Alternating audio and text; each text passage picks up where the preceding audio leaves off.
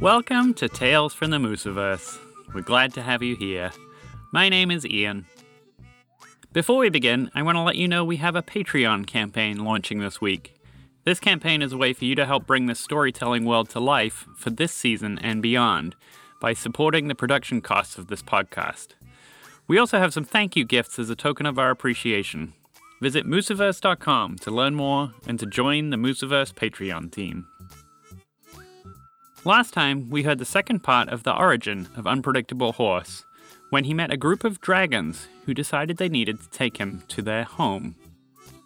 Meanwhile, the last we heard about Montgomery the Moose and friends, they had found the entrance to the magical land that the two small humans, Phoebe and Tamar, have been searching for after discovering a treasure map their mom had been keeping since they were children. Phoebe, Tamar, and Montgomery the Mouse walked through the entrance and disappeared. Montgomery the Moose followed, and while he didn't find his friends, he found himself in a land that was magical indeed. A lush and beautiful land, which was very different than the winter of Maine he had just come from. When we left him, he had just heard a voice directing Montgomery to follow it. So now, let's see what happened with Montgomery the Moose next.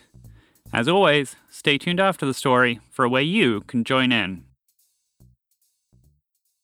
The voice Montgomery heard was coming from a dog, but it was the most delicious-looking dog he'd ever seen. It seemed to be made entirely of chocolate. A full-grown Labrador, moving and alive, but chocolate. A chocolate lab. The chocolate lab was a few feet in front of him, and moved in a way that Montgomery didn't understand. It looked like it was solid chocolate, melting a little in the hot sun. Or suns? He'd get back to that later. But the chocolate lab moved its legs and head just like a regular dog. In the distance, Montgomery saw pink clouds, which appeared to be moving of their own volition towards the mountaintops, where they turned into an enormous cloud-sized lump of snow and fell with a giant flump onto the peak, where they instantly turned to water, replenishing the streams that were coming down. As he looked out at the ocean, Montgomery saw the other end of the cycle, with clouds pulling themselves up out of the water.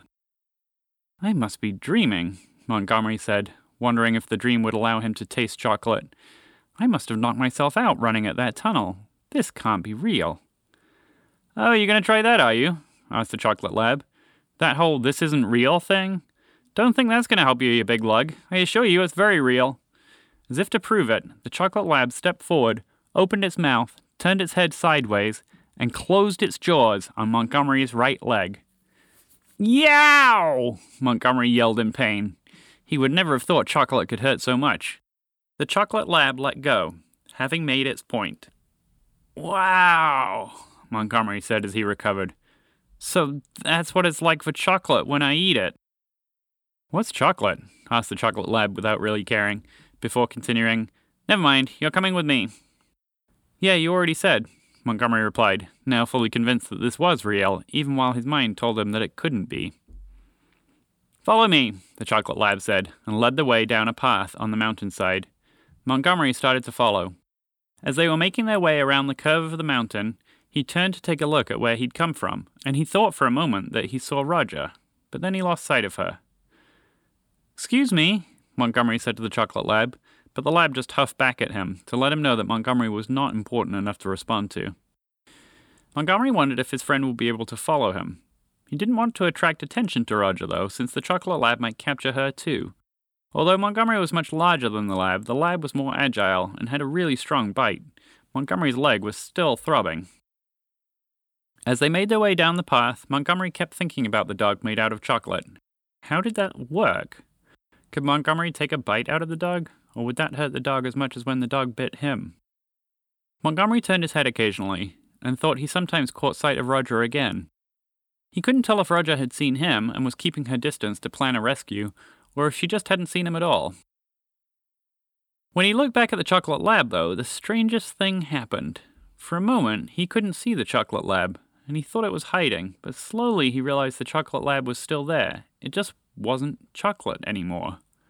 Now it seemed to be made of water. Still shaped like a dog, and walking along just as before, but somehow liquid. Montgomery was taken aback, but a moment later the chocolate lab was back to normal, or as normal as a walking chocolate dog could be. Montgomery decided he must have just imagined it. He wasn't used to this heat, and frankly, this whole land sent his mind spinning. Then he realized that it wasn't just his mind that was spinning. The path they were on was turning. Not to say that there was a bend in the path, but that the path itself and the land below it was turning. The path had been going down the hill, but somehow it was now going around the side of the hill, and led to the bottom of a cliff face made out of, and this didn't make any sense, purple music? It's not like he could see it, he just knew that's what it was when he looked at it. The chocolate lab sighed. Ugh, again, just when the path was going where we needed it to. What is this place? Montgomery asked. Look, we'll have to go off-road. Just watch out. It's grass and soil right now, but you never know when it might become sticky tar, or poetry, or the vacuum of space, or... He looked down at himself briefly. Whatever it is I'm made out of. Chocolate, Montgomery replied, as they both left the path to walk on the grass, which, for the time being, remained grassy. Right, chocolate, the chocolate lab said, somewhat reluctantly. Where are we going? Montgomery asked, trying to regain some normality. Never mind that now, the chocolate lab replied, still focused on finding the way to their destination through the shifting landscape. Montgomery considered just running away, but it seemed a little pointless. He didn't know anything about where he was, and he wanted to find his friends. Then it occurred to him that maybe the chocolate lab had captured them too.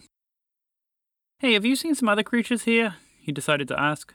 Small creatures, one with 4 legs and 2 with 2 legs.